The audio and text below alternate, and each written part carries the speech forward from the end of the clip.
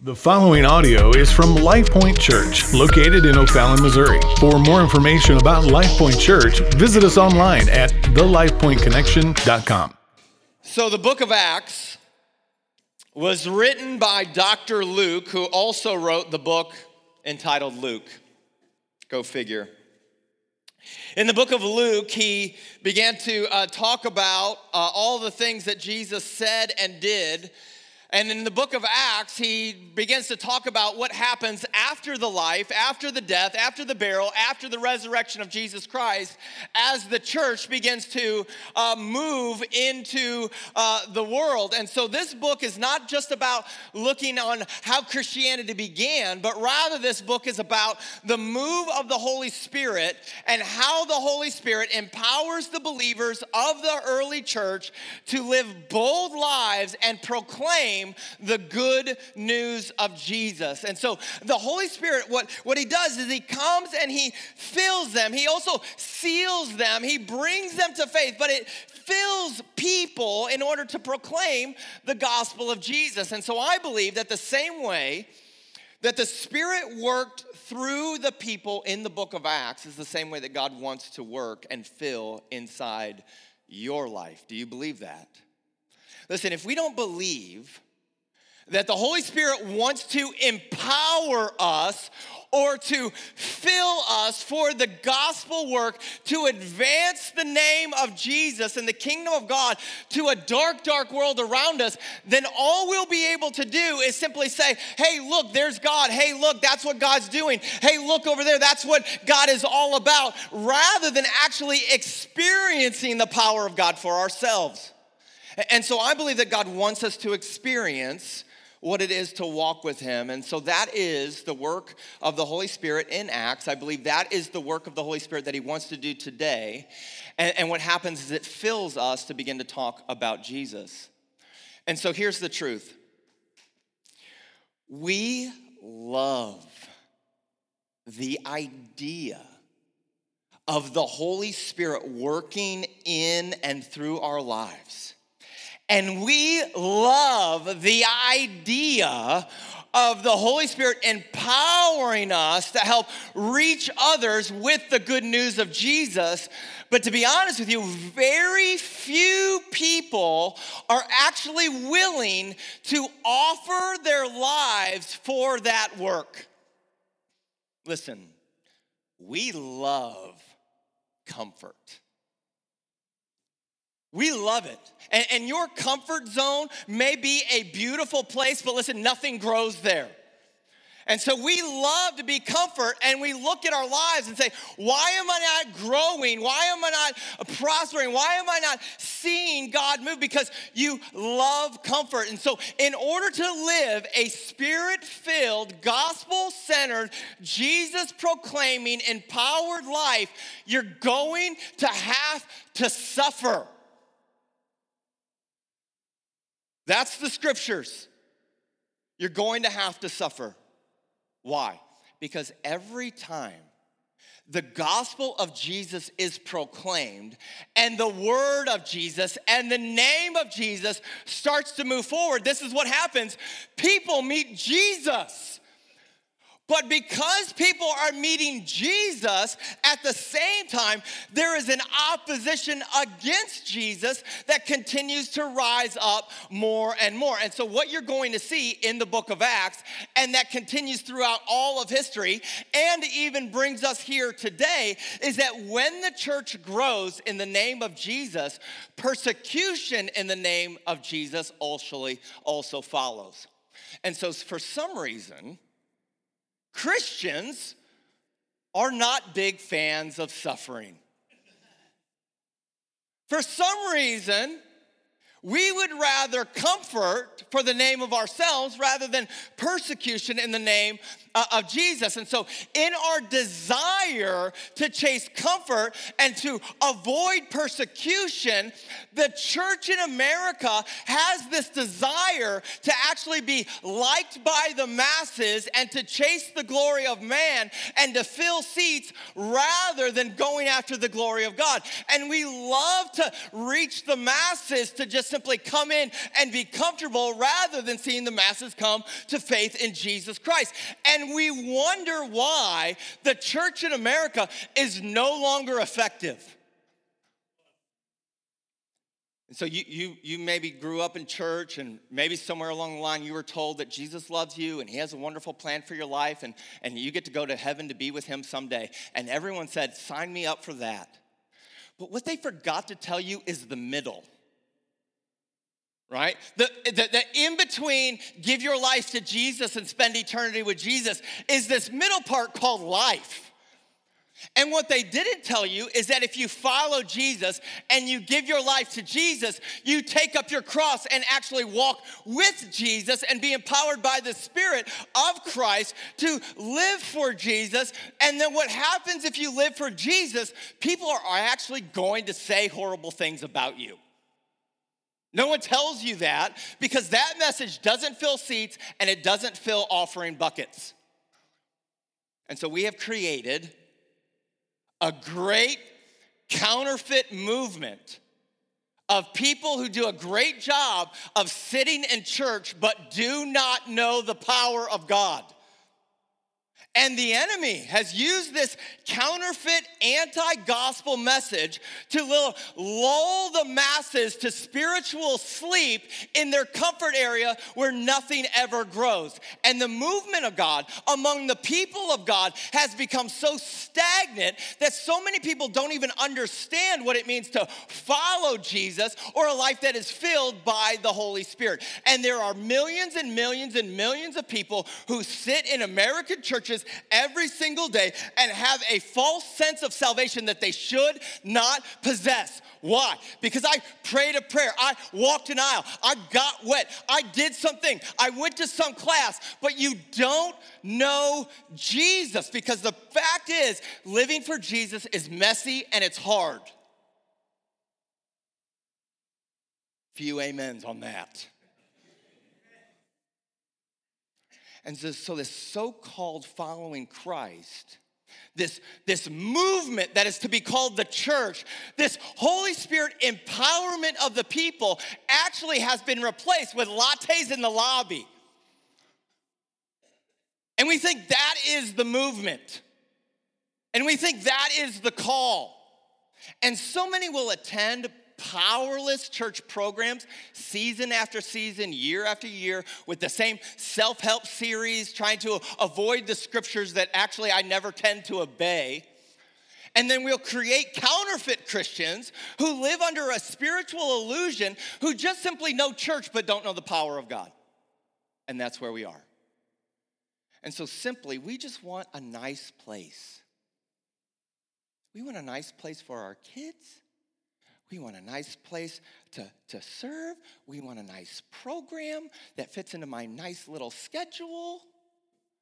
And we want nice people. And nice people don't talk to me about my sin or don't call me on mission. They're just simply nice people. And you never talk about taking up your cross and following Jesus because crosses are messy and I want nice.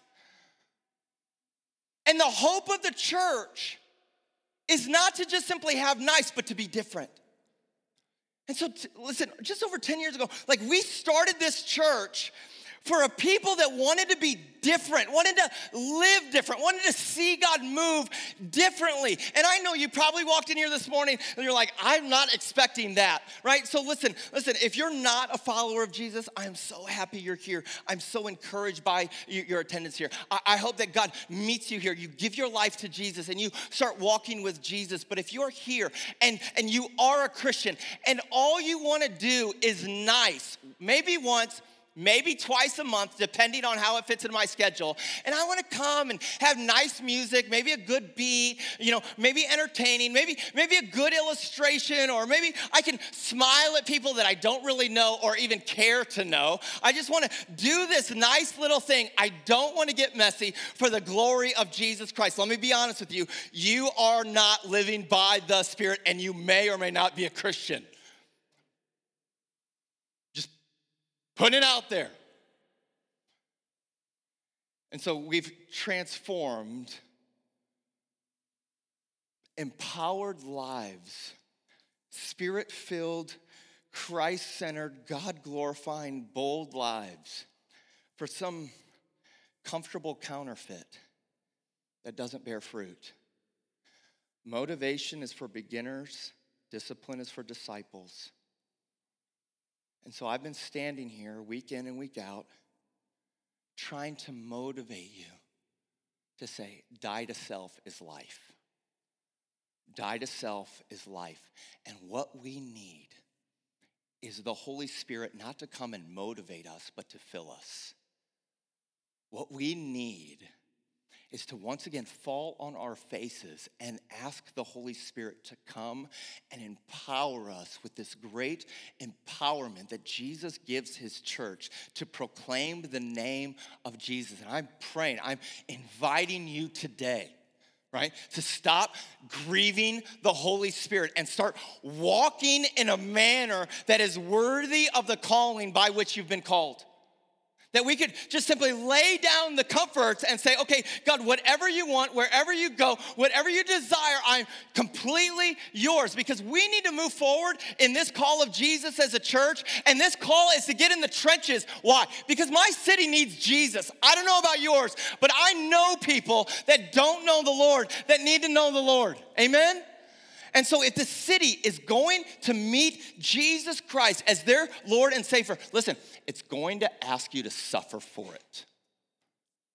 You're going to have to be willing to put your neck on the line for the name of Jesus. And so today, we're going to talk about suffering. You can start the wave now. Yay, suffering. Why? Because listen, how many of you, if you're honest, you want to live godly lives? Okay, if we want to live godly lives, I want you to hear 2 Timothy 3:12. Everyone say all who desire to live godly life in Christ will be persecuted. You know what that means? If you desire to live a godly life in the name of Jesus Christ, suffering is coming. Persecution is on the way. Why? Evil people and imposters will go from bad to worse, deceiving and being deceived. So do you desire to live a godly life?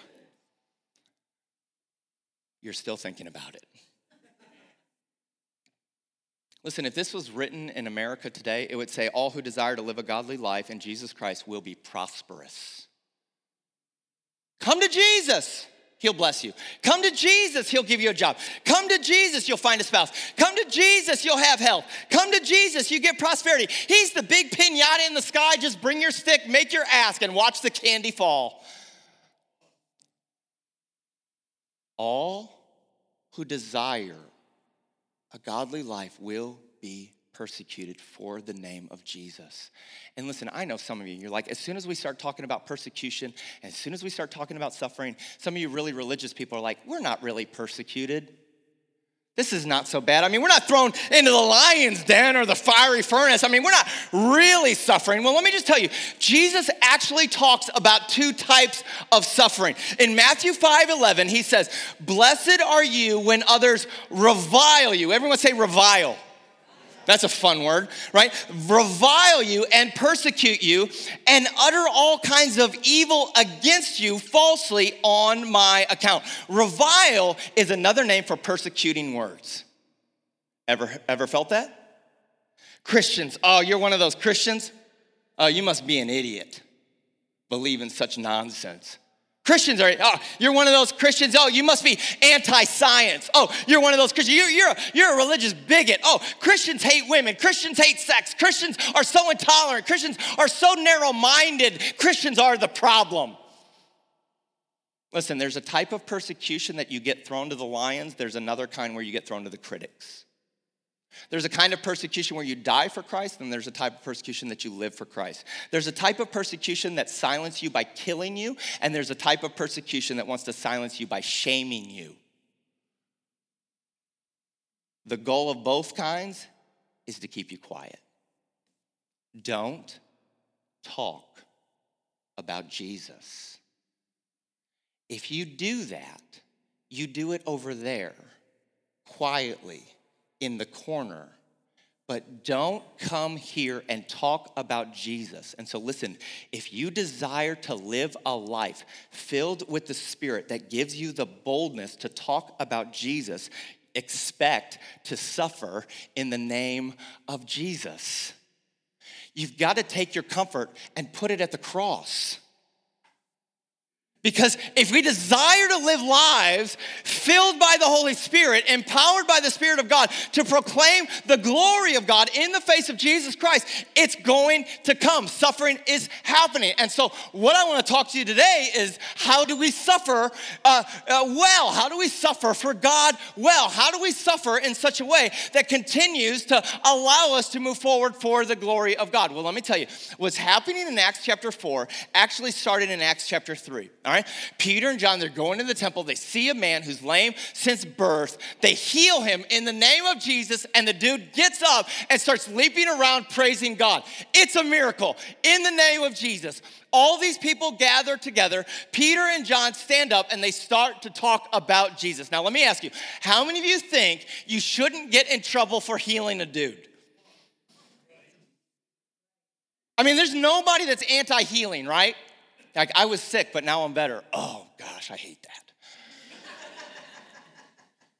No, we'll all say healing, yes, praise. Okay, great, healing. But listen, they still get arrested and they get thrown in jail.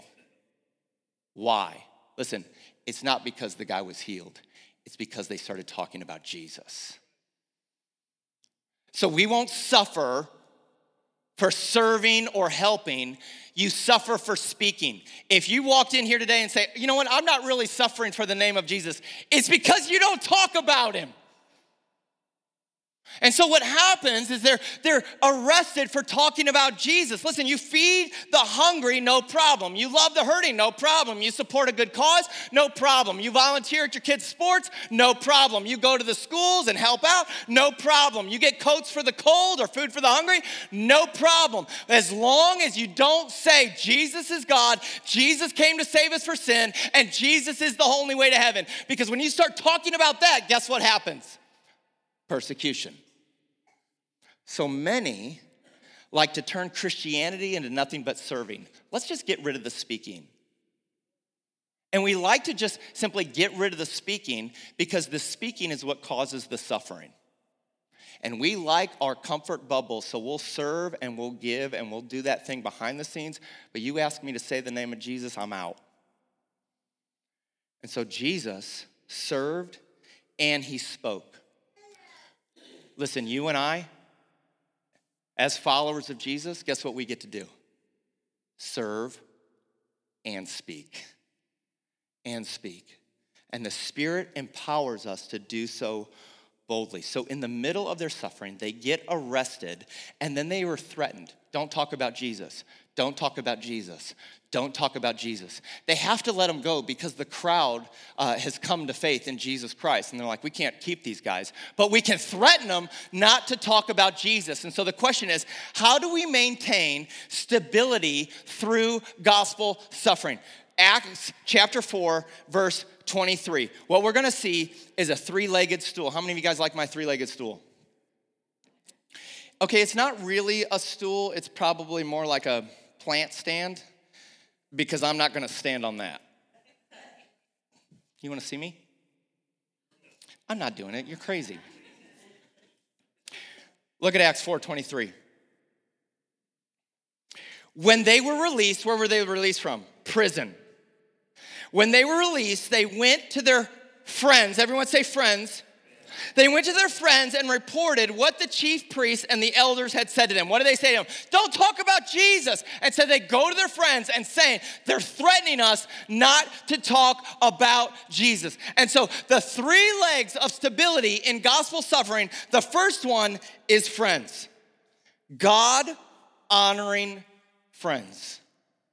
They went to their friends. Which Christian friends do you go to in your time of need?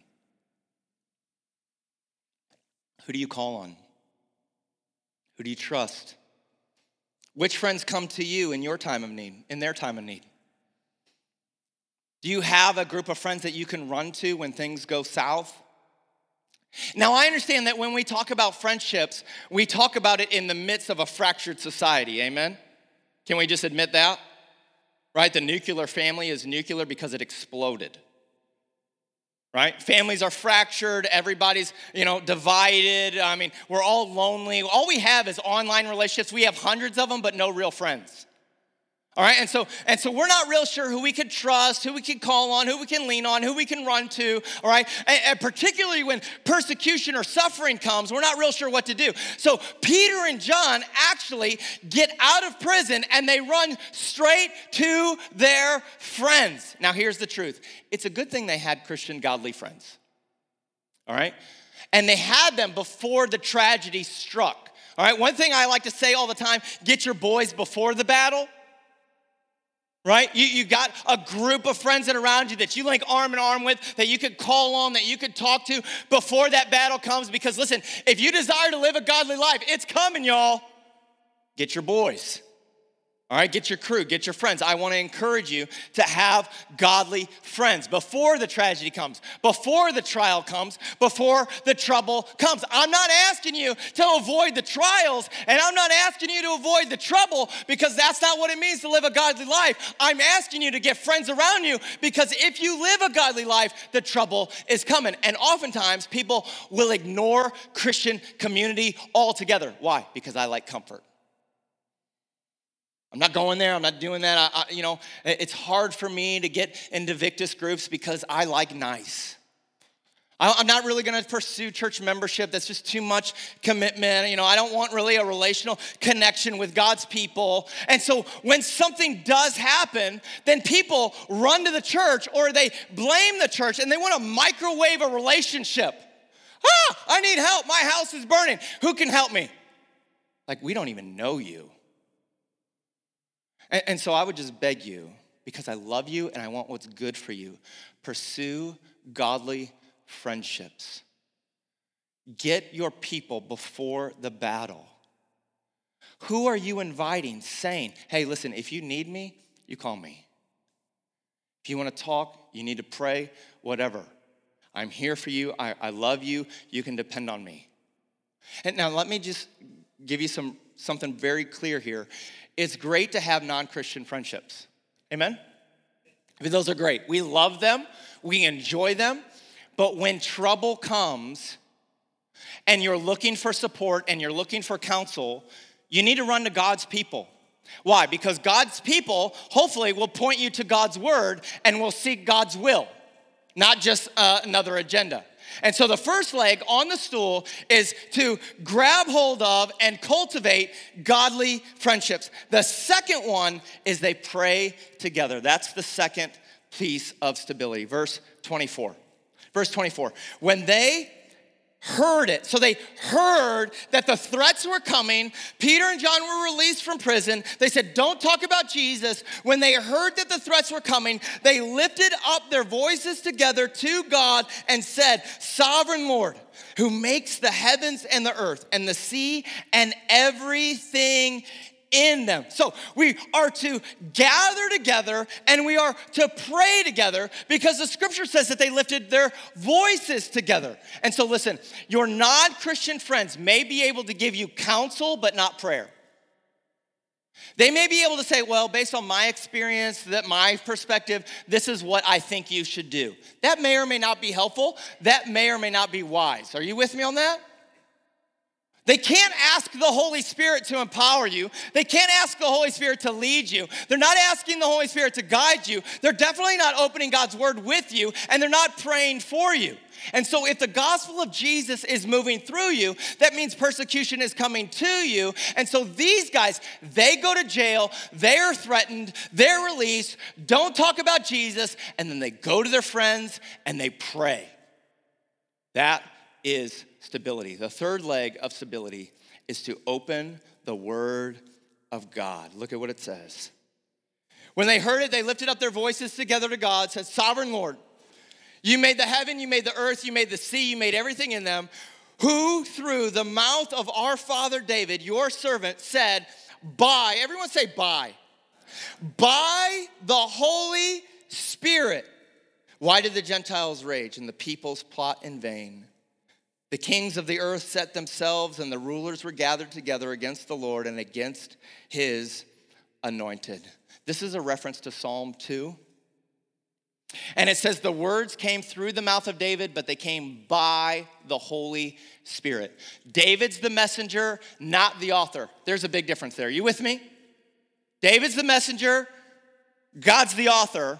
Which means if these words in this book ultimately use his authors to bring the message, but God is the author of the message comes through him, but doesn't come from him. And the message comes from the Holy Spirit, which means this is the word of God. So we seek friendships, we pray together, and we have the word of God together. These three are the stability that we need in the midst of suffering. But let me ask you this question. What happens if one is missing? I don't care how much you try. If one of these is missing, it's going to fall over. And some of you are like, you know what? I study the Bible and I pray, but I don't really have Christian friends. Guess what happens? It falls. Some of you say, well, I pray and I have Christian friends, but I don't really open the Bible much. I mean, I like to hear it, but I don't like to live it. And so I probably deceive myself, and what's going to happen is it's going to fall over. Or some of you are like, well, you know, I'm just not really into friendships. I'm really kind of introverted. I like to keep to myself. You know, I've never prayed really with anyone before, and so I'm not real sure how that works. And so what happens is when persecution comes, it's going to fall over. You need all three. Perseverance through suffering comes when God's people are gathered, God's word is open, and you're invited in through prayer. Let me tell you what I've seen in my years of being a pastor. So many people, they don't have these three things in place. And what happens when tragedy comes or suffering comes, if you don't have these three things in place, they eventually will leave the church. They'll say things like, I don't feel connected. They'll fall away from the faith. And if they do come back, they only come back in crisis. Something happened. Something that they can't seem to get their minds around. And let me just tell you, if that's you, you are so welcome back. We love you and we welcome you. But let me encourage you, it's a really hard route. That's a really tough life. And so don't hear this as condemnation, but an invitation. Get into Christian communities. Find some friends. Friends who will pray with you and friends who will open the Bible with you. We need all three to begin to continue in the life of suffering in the name of Jesus that we are called to live. Did you know Proverbs 18 says if you want a friend, you have to be a friend? You're like, oh, no one talks to me. Who do you talk to? I mean, have you ever invited someone to lunch? Into your house? Do something together? If you want a friend, you need to be a friend. And what blows my mind is people who just come in and sit maybe once a month, maybe twice, you know, really good ones, really loyal, or like three, right? And they come in and they sit and they're like, you know what? I just don't feel connected. I don't feel like I'm being fed. Listen, it's like you're starving to death in a grocery store. You're like at Fresh Time saying, I'm starving, I can't find any food. Like the menu is right open in front of you, but you refuse to taste any of it, and you refuse to get in the game. And you sit in the corner and you grumble of how hungry you are. And so I'm convinced, there's no statistic for this, I'm convinced 95% of what the church grumbles about would disappear if you just lived your life on mission. If you just simply said, I'm gonna follow Christ, I'm gonna live my life on mission, and then you won't worry about all the nonsense that you worry about, right? You're empowered by the Spirit, and you're like, listen, I just don't feel it. Well, I don't go to events, I don't join a group, I'm really not, that committed, and you know what? I come in late and I leave early, but I just don't feel connected.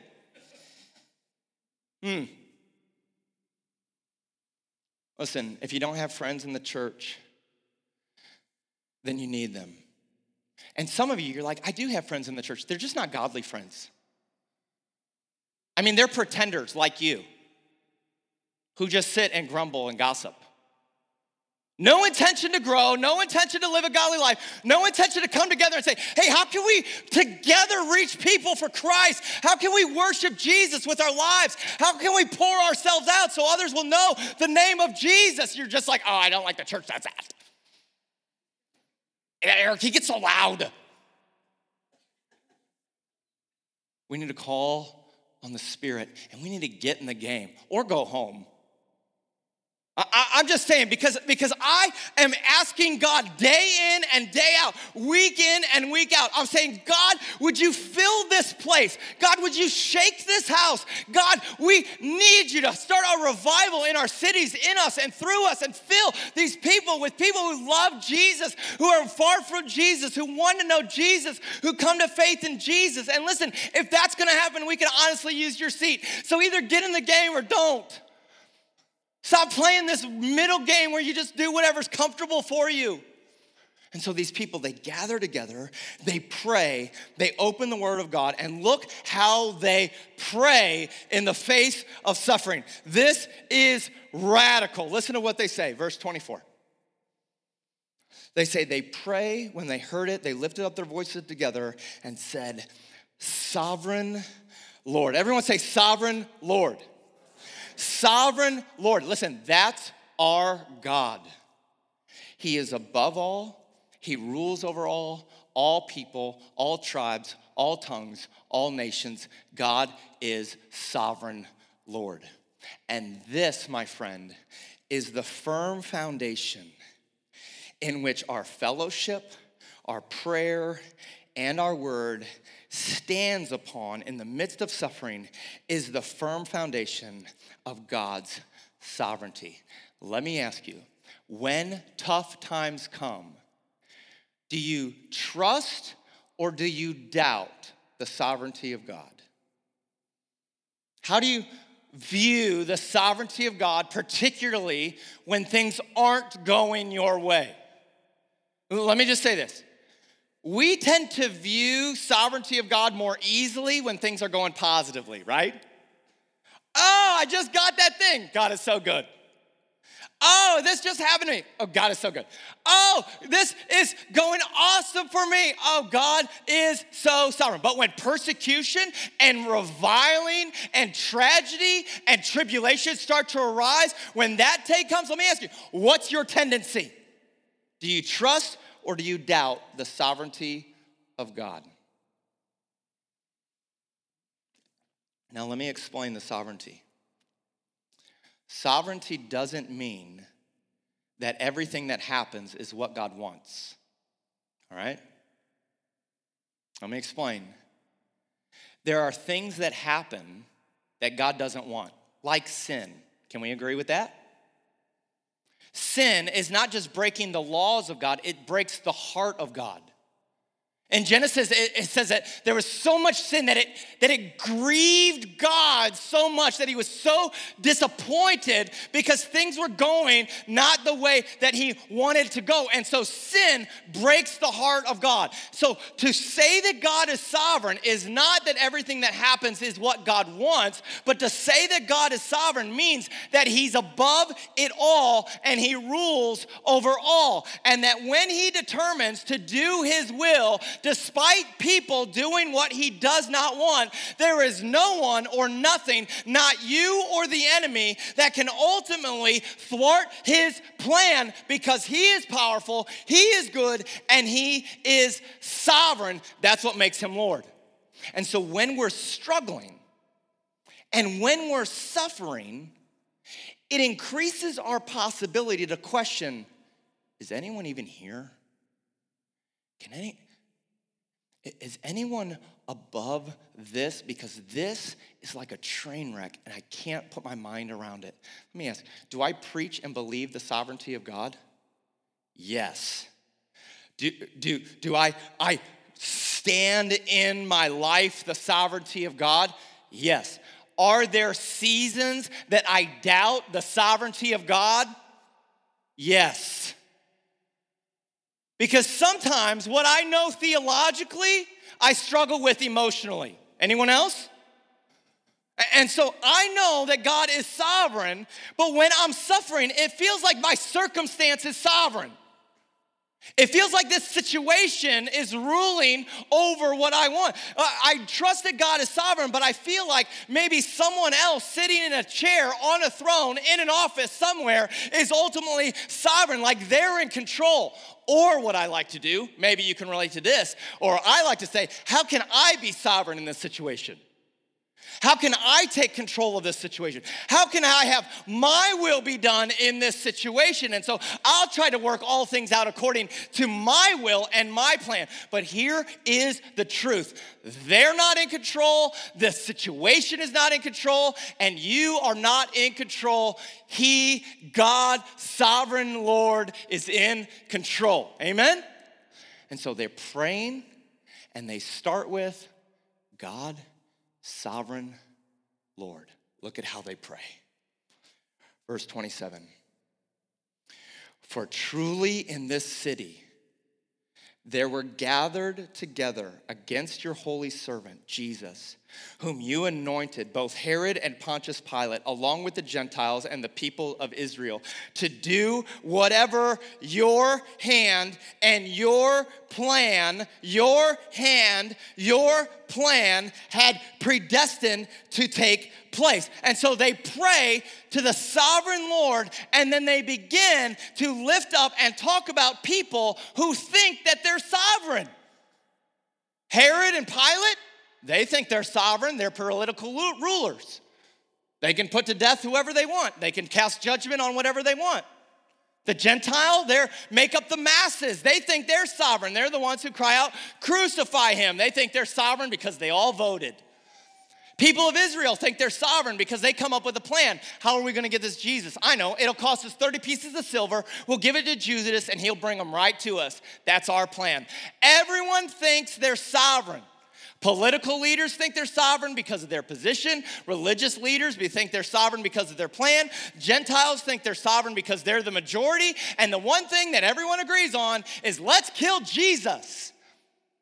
And so the Romans want to kill Jesus. The Jews want to kill Jesus. The Gentiles want to kill Jesus. And we all want to kill Jesus. And so if there's ever a time that looked like God was not sovereign, that things were not going according to plan, was that not the cross of Jesus Christ? You're going through, like your boy, the Messiah, the Savior, the Lord, the one who is to redeem all things. Where is God in that moment? Where is God? He's right there. Which one? The bloodied one. The naked one, the one with the crown of thorns, the one with the nails in his hands. That's where he is. Oh gosh, he's the sovereign one? He doesn't look very sovereign. He doesn't look like he's in control. Doesn't look like his plan is working. Looks like his plan is failing. But the Bible says that it was your plan and your hand that predestined this to take place. Whose hand? Whose plan?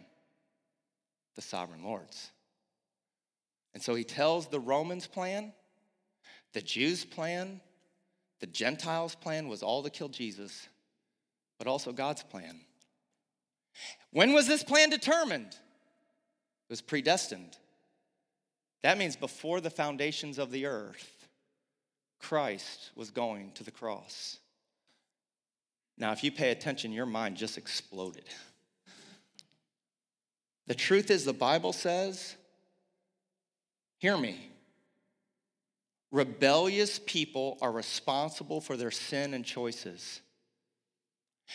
And it says that according to God's predestined plan.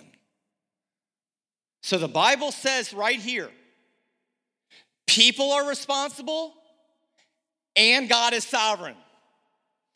People do things that God does not want them to do, but God uses them as a part of his great predestined plan. Eric, how does that work? I don't know.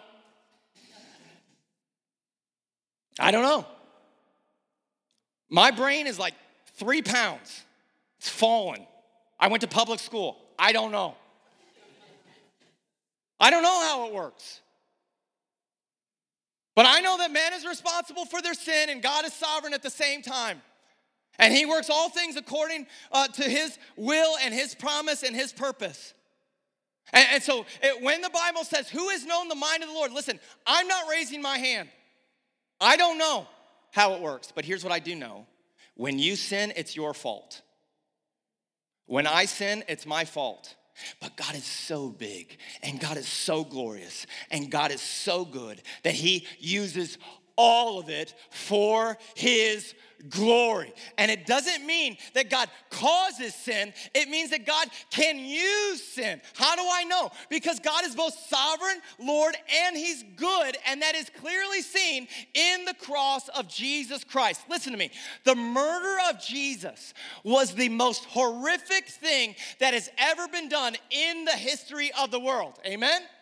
But the cross of Jesus at the same time is the most wonderful thing that has ever been done in the history of the world. Amen? And so you see both suffering and the glory of God coming together for the name of Jesus Christ. People have a plan, but God has a bigger plan. And that's what it means to be sovereign. Sovereign doesn't mean that everything that happens is what you want. But you use everything that happens for what you want. There's a difference. His sovereign plan helps us trust him in suffering. And let me just give you this nugget because this is going to be rich for you. We see God's predestined sovereign plan in the rearview mirror, not the windshield. Hear me on that. Because many of you right now are probably like, oh yeah. God is sovereign. I need to know God is sovereign. God, you have a plan. God, I trust in your plan. Show me your plan. And he never does. And you're freaking out. I don't know the plan, right? I'm anxious. I'm stressed. I'm worried. And you're like, God, show me the plan. What's the plan? And he says, the plan is to trust me. That's the plan. The Bible says that we see now in part, but one day we will see in full. Have you ever tried to drive through a storm and it's raining so hard that you can't see out your windshield? Maybe it happened this week. Like you're driving down the highway and then these dark clouds come, right? The storm hits and it's raining so hard, like you can't see through it. So what you do is you pull over. You pull over. And so what do you do when you pull over? You wait. You wait because you're afraid to move forward. So what do we do when our mind theologically knows God is sovereign, but my heart is still afraid? Like you know God, but you don't know the plan, and so you're a little overwhelmed at the thought of going through the storm. Well, the scripture tells us first, you need to trust the sovereignty of God, you need to get your friends, you need to pray, you need to open the Bible, and then you need to wait on the Lord. Can we agree that waiting on the Lord is not easy? If you've ever waited on the Lord, you know that's not pleasant at all. Why? Because we're in the middle of a storm. Listen, one of the most gut-wrenching passages in the Bible is David in Psalm 42 and 43. And at the end of the psalm, David is just simply overwhelmed with the circumstance that's going on. And he's literally in a fight with himself because he says, I know this, but I'm experiencing this. I know God is sovereign, but I'm not sure how this is going to work out. And so he is literally in turmoil. Psalm 42, 43, it says, why are you so downcast, oh my soul? Why are you in turmoil within me? And then he says, hope in God. Hope in God, he says. And so he understands that his heart is in turmoil. He sees him circumstance. He's suffering. So what does he do? He waits. He waits upon the Lord, but in his waiting, hear me, he's not silent, but rather he's preaching. Who's he preaching to? Himself. He says, I'm in turmoil, my heart's in disaster, I'm in despair, but I'm gonna stand up and I'm gonna say, self, preach to myself, hope in God, trust in God. He is good, God is sovereign, trust the Lord. Have you ever realized, follow me, that most of your unhappiness, most of your fear, most of discouragement is due to the fact that you're listening to yourself rather than talking to yourself? Do your thoughts talk to you, or do you talk to your thoughts?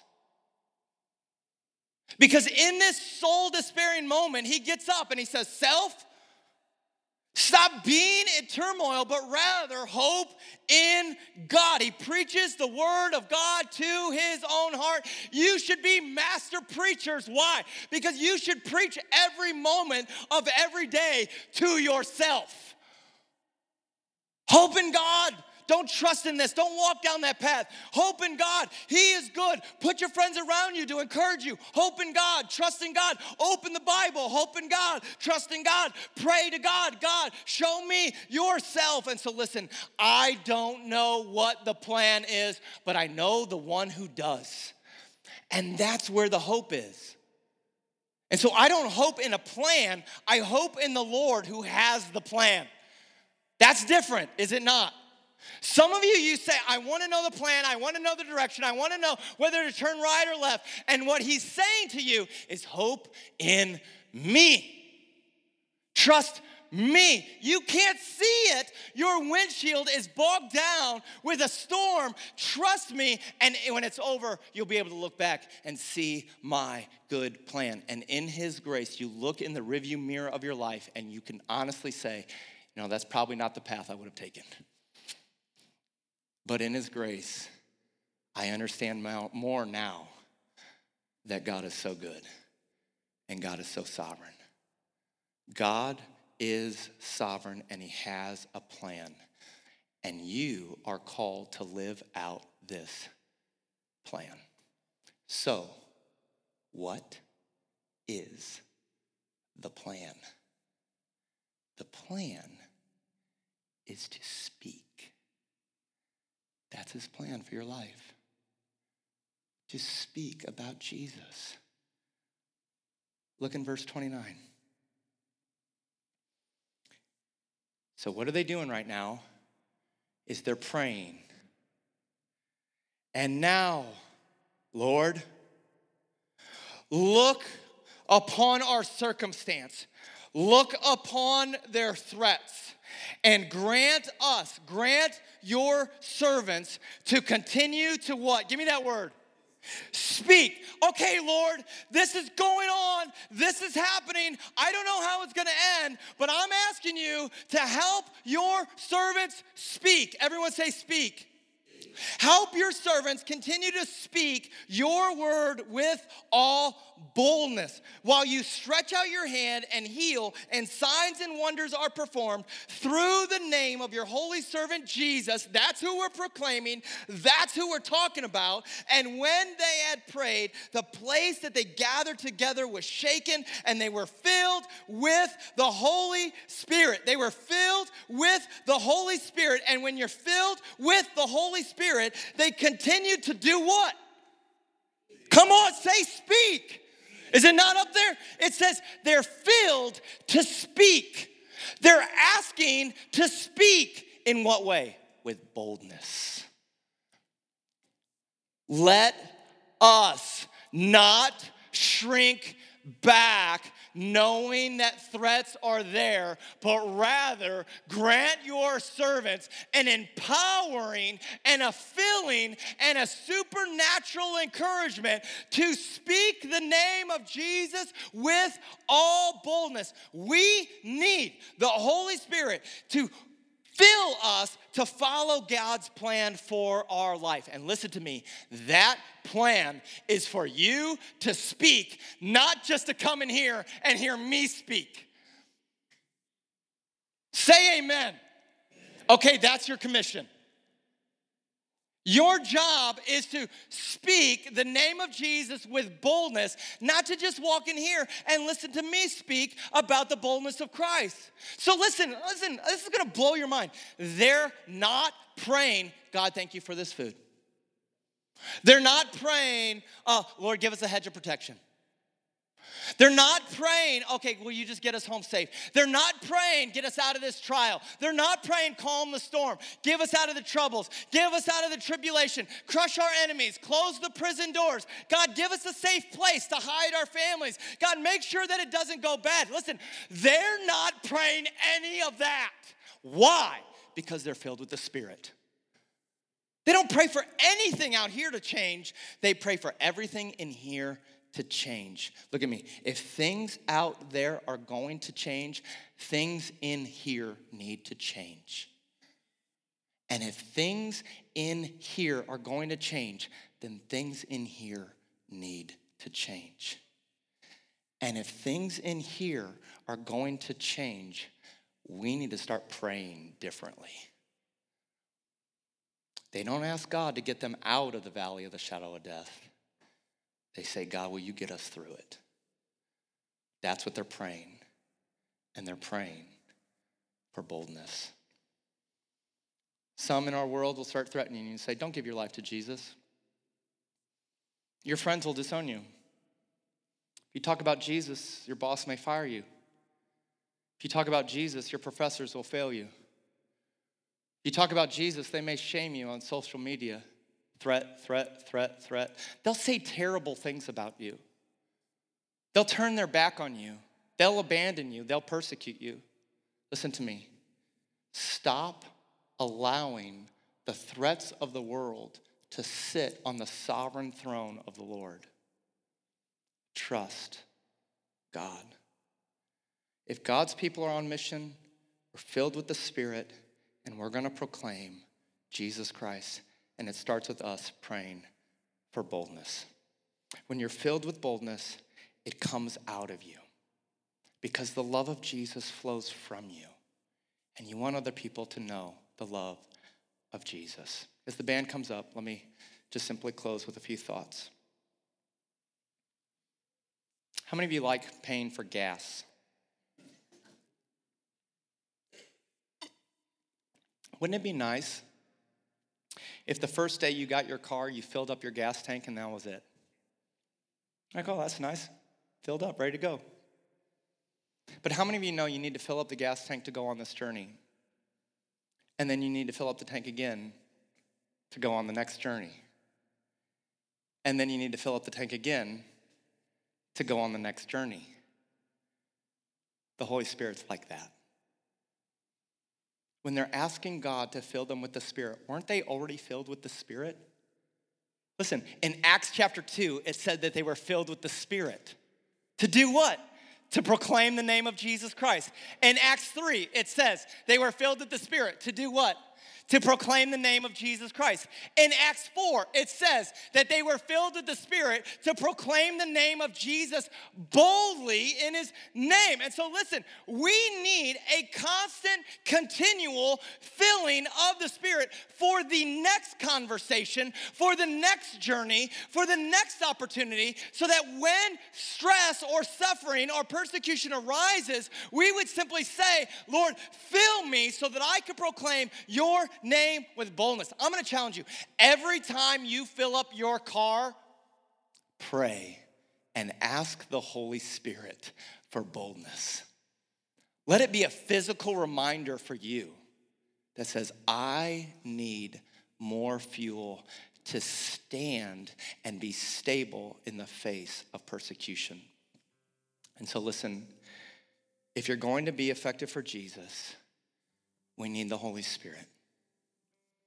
If you're honestly going to live a godly life and you're going to speak about Jesus, guess what you need? The filling of the Holy Spirit. This is not some mystical mumbo-jumbo craziness. This is asking God to use us and empower us for his name and his mission.